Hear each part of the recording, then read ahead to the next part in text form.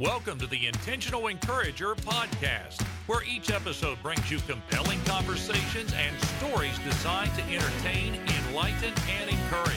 And now here's your host, Brian Sexton.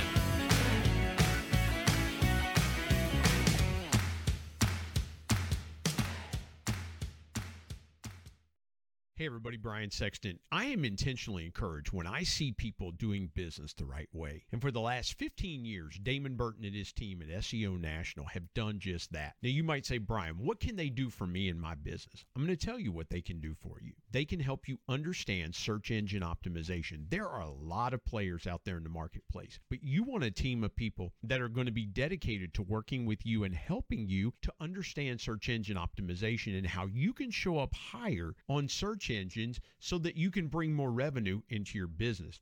Damon and his team are full of integrity, honesty, decency, and trust. And if that's important to you and that encourages you, I would encourage you to give them a call today at 855-736-6285 or go to SEOnational.com and get a free quote and tell them you heard about it on the Intentional Encourager podcast. Get ready for a dynamite conversation coming up right now on the Intentional Encourager podcast.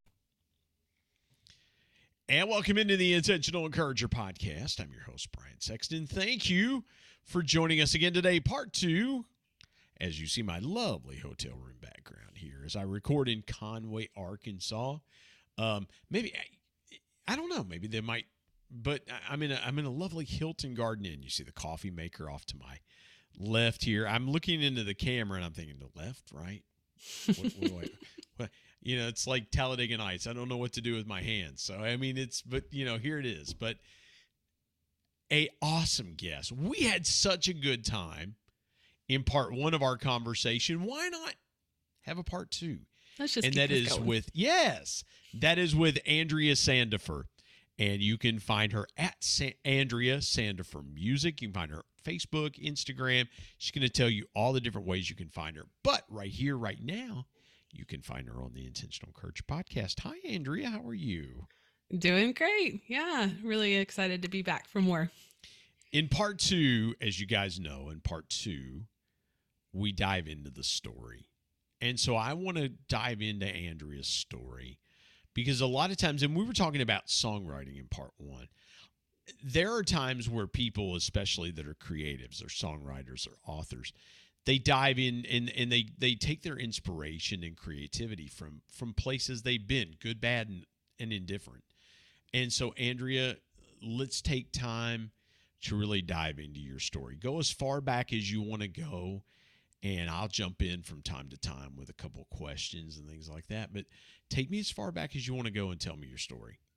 Yeah, cool. As far back as I want. That's a lot of license there. But I was born in 19, yeah. Right? Yeah.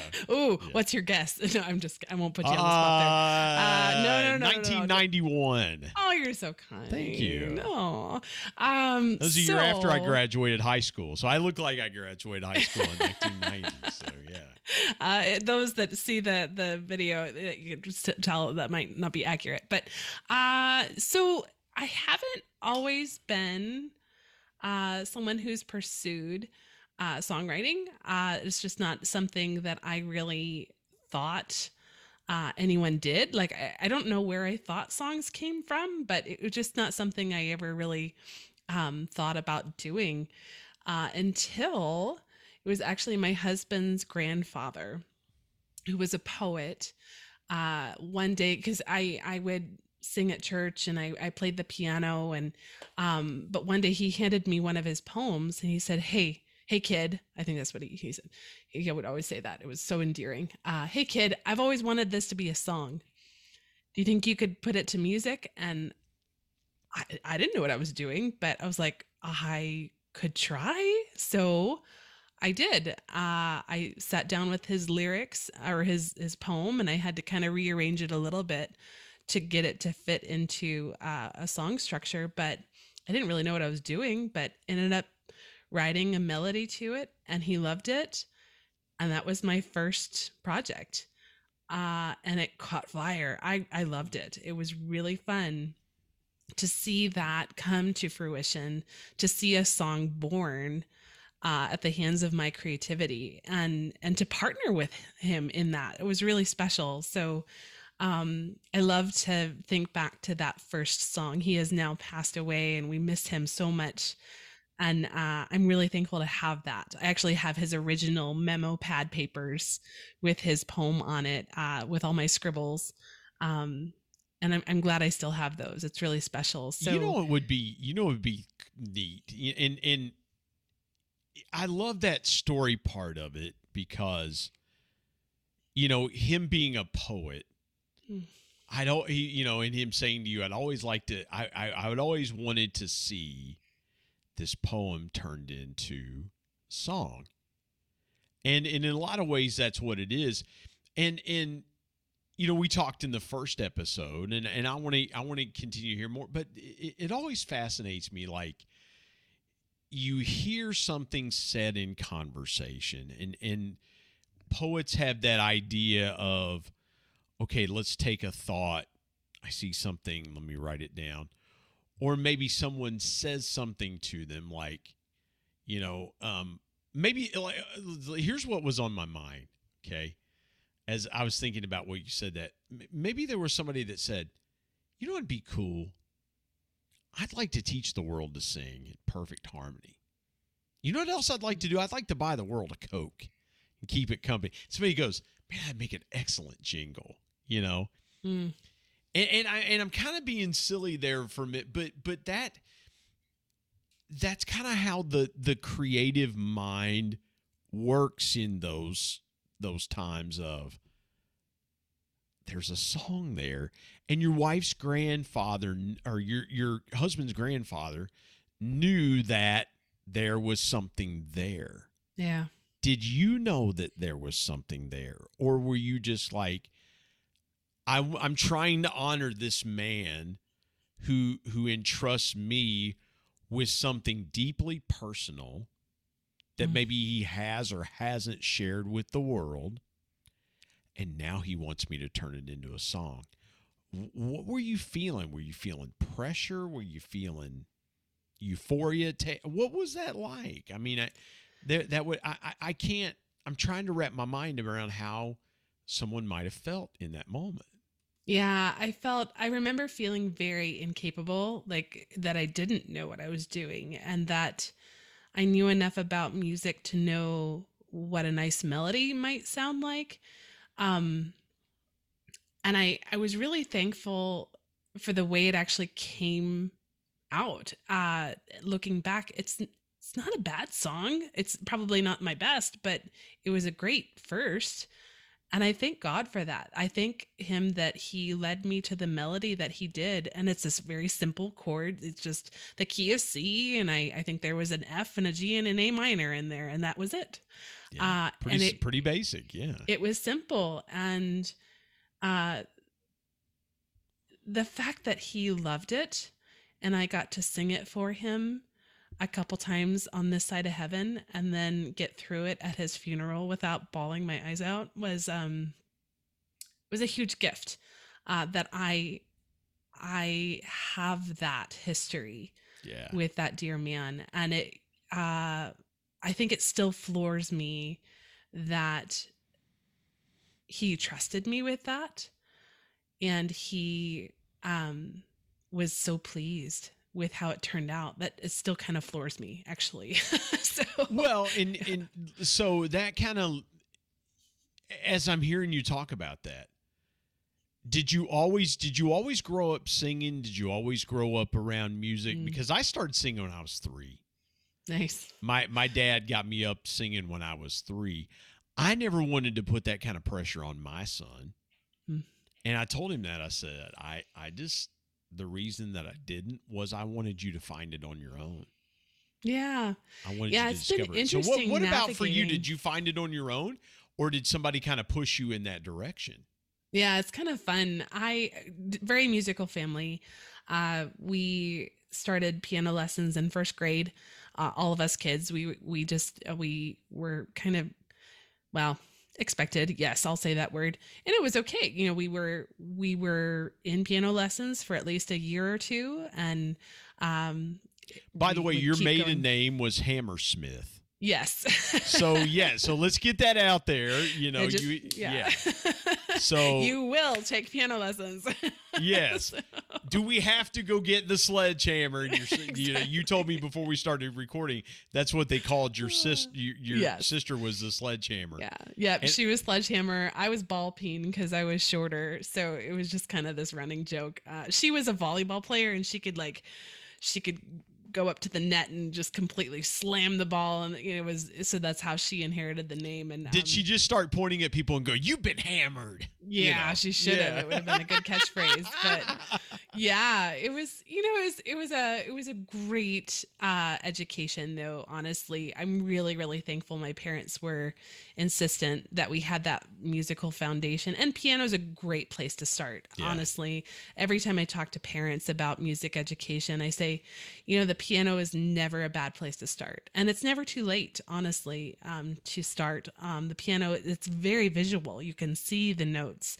You can feel them with your fingers. It's not as yes, there's more than one note at a time, where if you're playing a woodwind or a brass instrument, it's one note at a time. And so it can be a little complicated in that, but it's a great foundation. And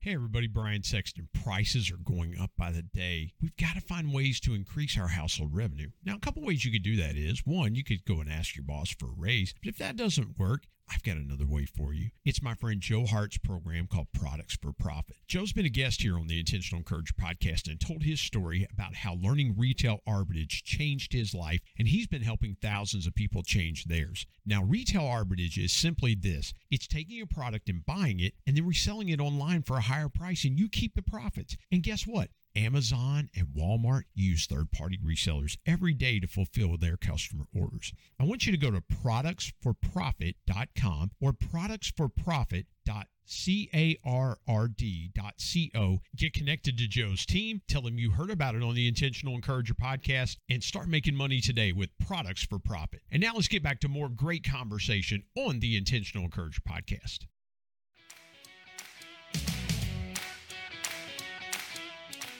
I took at least 5 solid years of piano lessons, but so my sister, my older sister, the non-sledgehammer sister, she is a concert pianist to this day. She's very, very talented. She went through college and played in college, and is still, of course, to this day performing, and did everything the teachers asked her to. She could sight read. She wrote the music beautifully. And I play by ear. I do too. So, yeah. Okay. So you know how frustrating that can be for a teacher who is not teaching you that way. And so at one point, my favorite moment in all of my music education was when my very proper classical teacher, she got so fed up with me. She's like, fine, if you're going to go home and just memorize this, and then come back and look at your hands the whole lesson, then I'm gonna play it for you before you leave. I'm gonna show you what I want it to sound like, and then you can go home and do your process and come back and show me what you did. So, yeah, I feel like she gave up on me, but in a way, it gave me freedom to lean into that, the way that I did learn, and so I after taking lessons, I had that good foundation. I'm really thankful for it. But I played for pleasure. I'd write my own instrumental music, just kind of play around on the piano. And I'd pick out, I remember playing the Forrest Gump movie, the soundtrack. I'd just pick it out on the piano and play that for my family and just have fun with it. And honestly, I didn't sing a whole lot until high school. My sister and I were driving back and forth from school. We lived in just a small town in Colorado for high school, and a lot of drive time to and from. And Shania Twain was on the radio, and I was singing along, and I remember her sitting there next to me driving, and she's like, you're keeping up. And she said, the tryouts for the school musical are coming up. You should consider trying out. And I'm like, what? I never, yeah. What? And so at her encouragement, I did. And that was my first singing gig, was as Bloody Mary for South Pacific. It was really fun. I was a freshman and got that role. It was a lot of fun. And ever since then, I have just loved to sing for people because it just seemed to make people happy. I seemed to be able to connect with people with my voice. And that was a new dimension of relational connection for me. I'd never experienced the depth of something like that before. And I, have sung ever since in various capacities, but not until college was I ever on a worship team. And that has been a kind of an interesting, I call it a sanctification journey, because I haven't always done it with a true heart posture of worship. I definitely came into it, and maybe it was a bit of the leadership I was under, but it was very much a performance focus, wanting to do my best, wanting to sing as beautifully as I could, which is good. That's very natural, but right? I was missing, I was missing the heart of being a worship leader. And I feel like I've really grown into that. My current leadership at the church we attend now, man, I'm just so thankful for him. I was noticing that this morning. We were on a webinar together, and everything he would type into the chat, it was like, out of all the things in the chat, his advice or his input was the wisdom that I would want to write down, if I were sitting Andrea, there. It's not, forgive me for interrupting. It's not That's unlike okay. doing a job. It's not unlike something that you do all the time, because, I have gone back and looked at, I'll go back and watch services that we do in our church on the webcast. I'm like, man, I like that little chord I played there. I like that little run I did there. And I'll look at myself and I'm like, there are times, and I'm being very transparent, there are times I look like I just didn't want to be there. And I was probably got to work on my worship face. Well, yeah, I was probably, and you're singing to be, when you watch, that's a great point that you bring up. Performers are always trained to smile. They'll take the microphone and, they'll be projecting and it'll be like, I'm so happy to be here. And it's like, but we've been touring for the last 2 weeks and I'm ready to go home. Or not being authentic. Yeah, or it's a 2-hour concert and you see on their face, and if you could read their minds, it's probably like, I'm hungry. I just want this to be over with. Yeah, I'm so tired. Yeah, exactly, because you hit the nail on the head. Life gets in the way and life happens and things like that. Share with me a time, an obstacle that you overcame, something that and I don't want to get super personal. Like, if there's something deep and dark that I want to respect you and your privacy on some things in your life, but take me through an obstacle that you overcame and the biggest lesson you learned from it. Oh man. The first thing that comes to mind, and I'm just going to trust the Holy Spirit on this. So at our church that we've been at for now, over 13 years. And before that, I was part of a little church organization. Well, not even an organization, just a tiny church. And because I had a background in worship leading, you enter into a little church, you are like the person.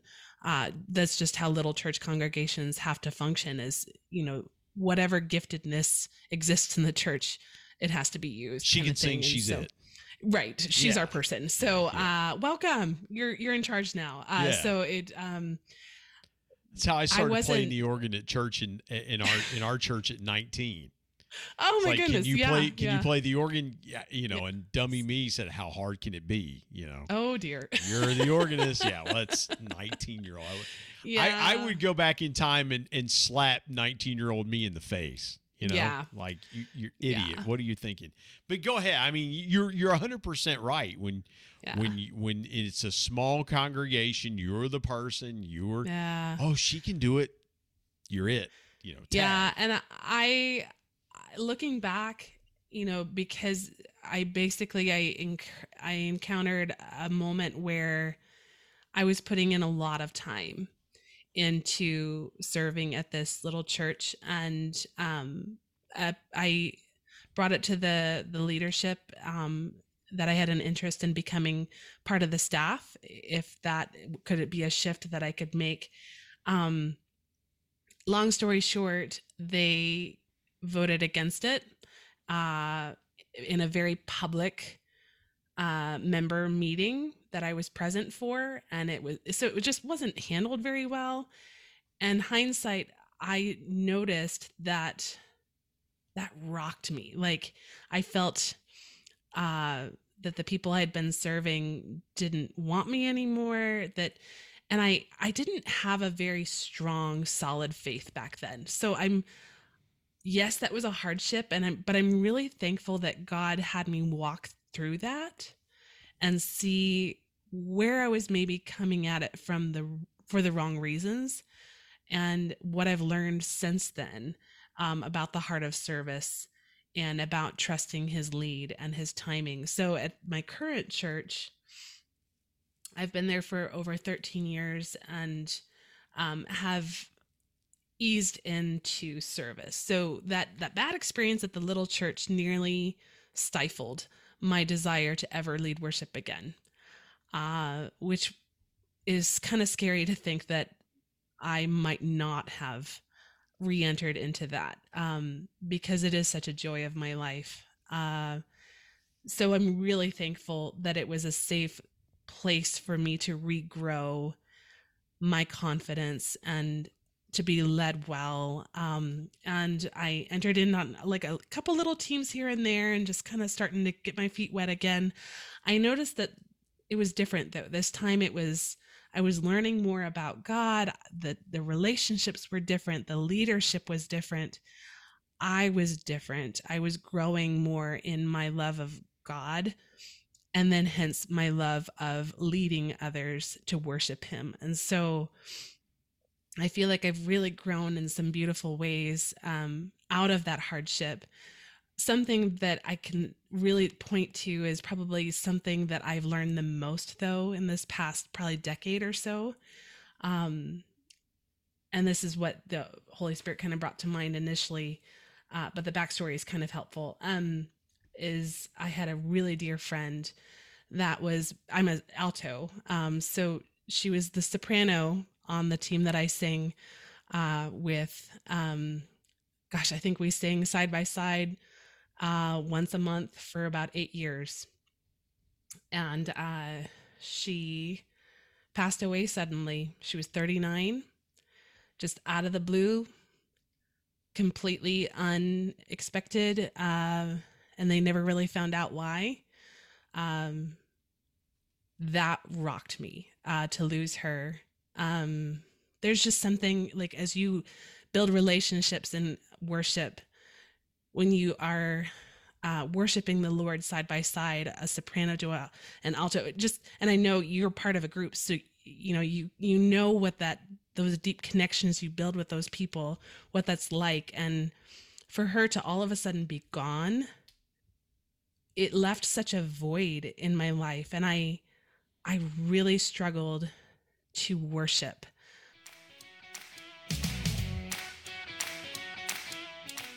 Hey everybody, Brian Sexton. You know, dreams are powerful pieces of intentional encouragement. We all have them. If you're a business owner, you've probably always dreamed of taking your sales to levels you've never seen before. I've got a guy that can help you with that. His name is Brad Norwood. My good buddy Brad has been on the Intentional Encourager podcast as a guest before, and he is a dream specialist. His company, Dream It Pro, offers incentive packages to travel to places such as the Masters, Kentucky Derby, the Super Bowl, even exotic places that you've always wanted to take your team, but you just didn't know how to do it. Brad's your guy. And oh, by the way, Brad's a certified bucket list coach, so he can help your team members achieve their personal dreams as well. I want you to go to www.dreamitpro.com and find out more, or call him directly at 479-466-6907. And by the way, tell him you heard it on the Intentional Encourager podcast. Let's get back to more great conversation here on the Intentional Encourager podcast.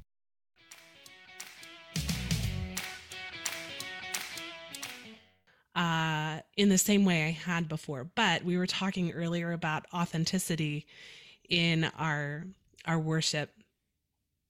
Those months following her death, I still was on the team. I still, and my worship pastor was so gracious. He didn't fill her spot for almost a year. He let us grieve her loss as a team. You know what you're talking about really a lot of times is it's hard when you're sitting there going, I have to keep singing these songs and I have to keep going, but I have no idea, Lord, why you allowed this to happen. Yeah. And you're going, he's worthy to be praised, and inside you're going, but why did dying you, inside. But why did you take my friend? It's an internal, Andrea, it's an internal struggle that a lot of people don't see. Yeah. Right? Yeah. It's an internal struggle of, we're happy, we're worshiping, and inside I am struggling. Yeah. It's like if you could see what's really going on inside my head. Yeah. Because I can empathize in that moment, right? Because you're trying to lead others in worship and trying to be positive and but your heart's broken.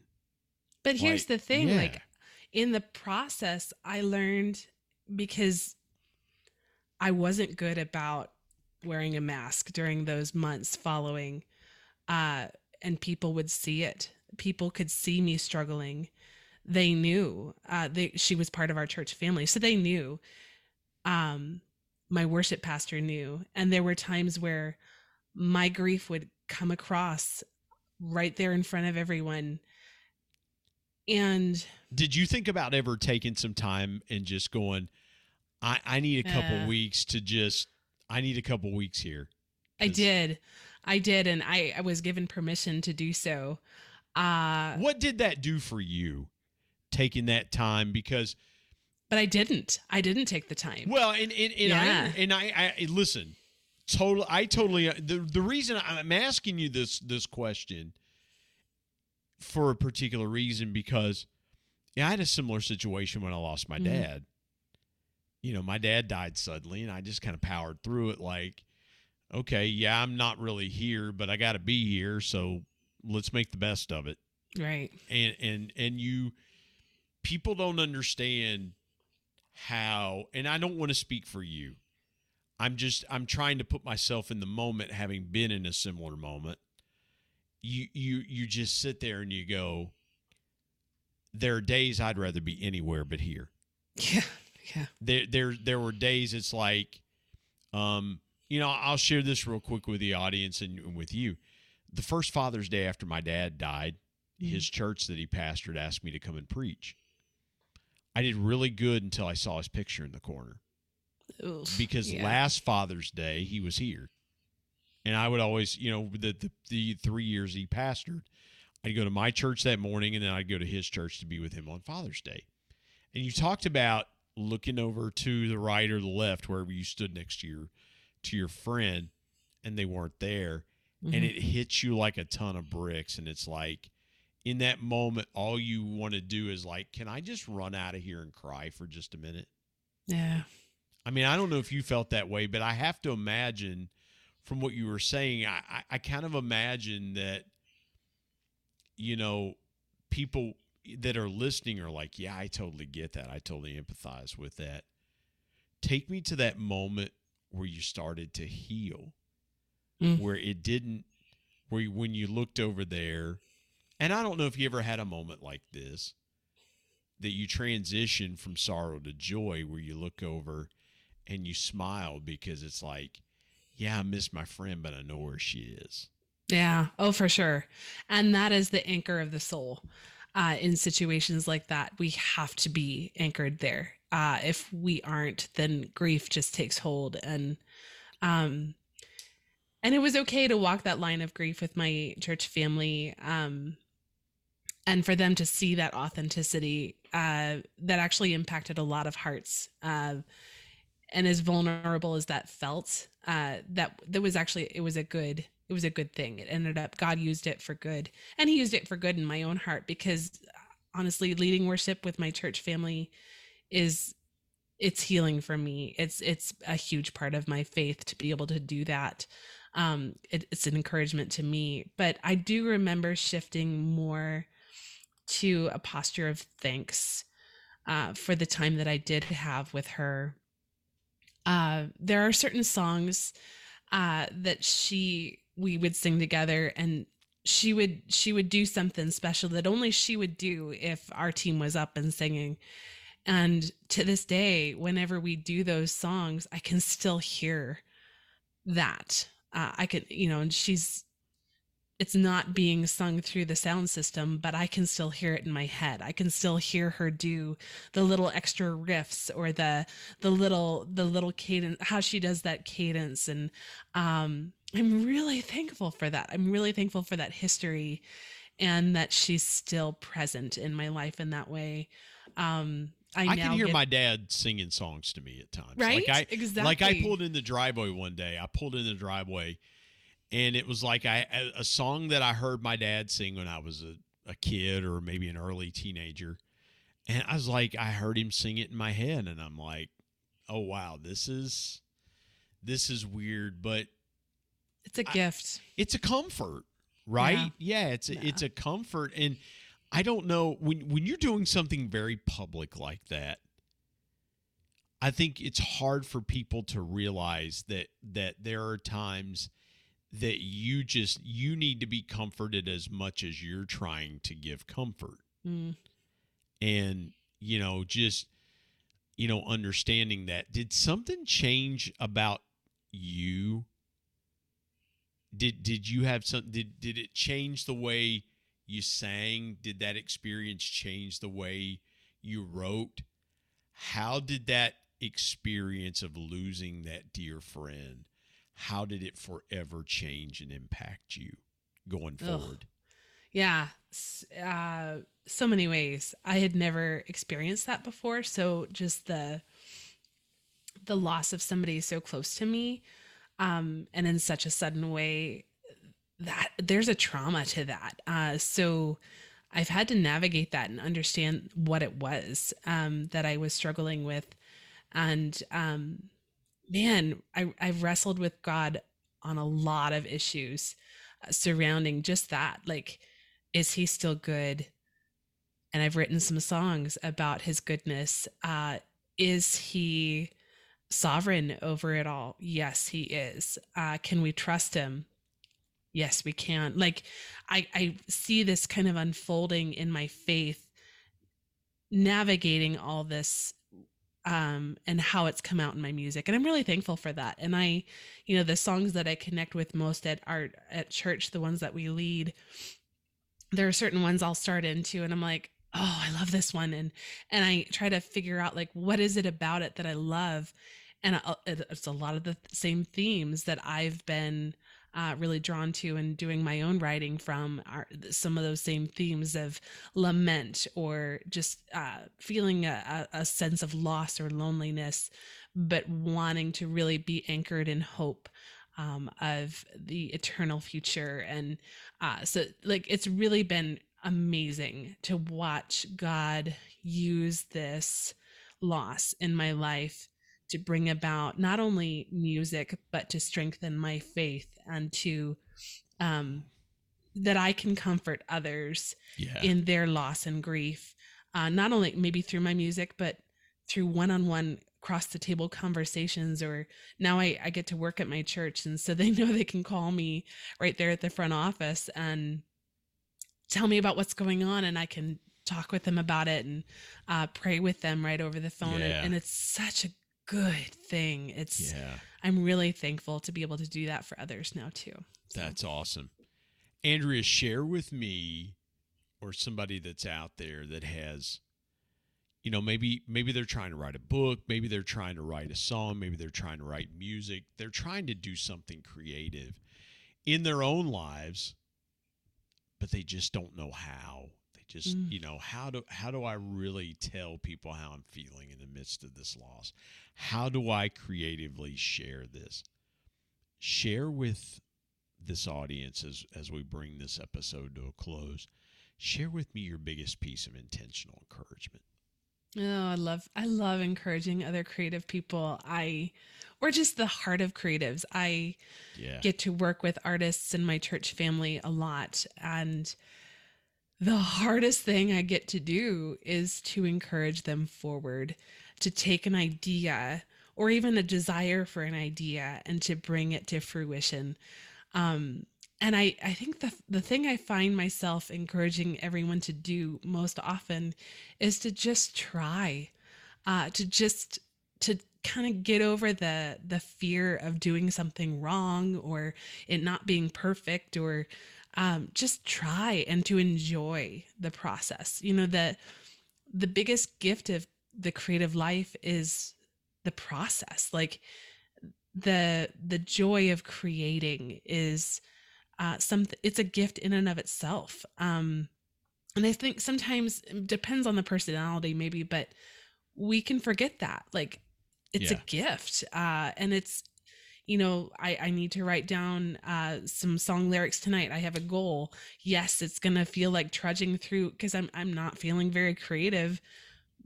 But again, if I just try, who knows, maybe something amazing will come out of it.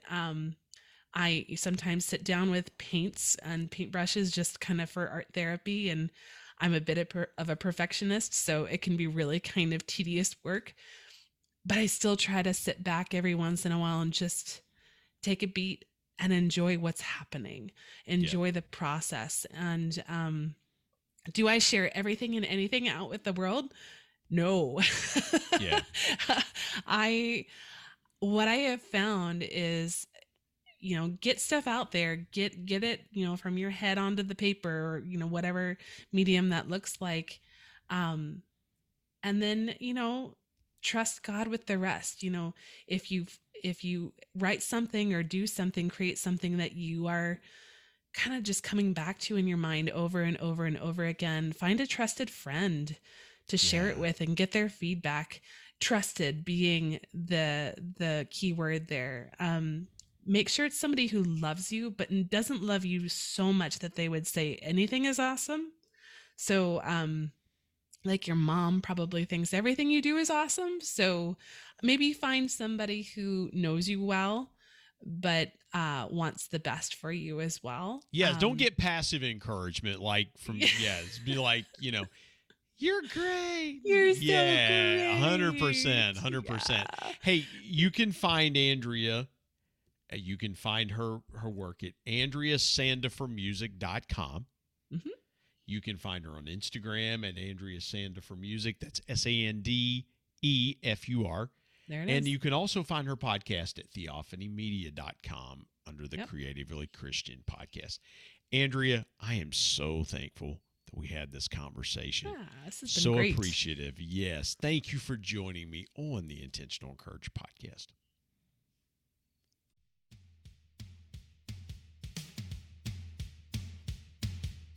My thanks as always to producer Bryce Sexton and technical advisor Matt Means. And of course, the ultimate thanks goes to the Lord Jesus Christ, who provides intentional encouragement every day through his word. If you're not subscribed to the Intentional Encourager podcast, hit the subscribe button wherever you get podcasts so you don't miss an exciting episode where you can get encouraged and stay encouraged. And remember, anyone, anywhere, at any time, any place can be an intentional encourager.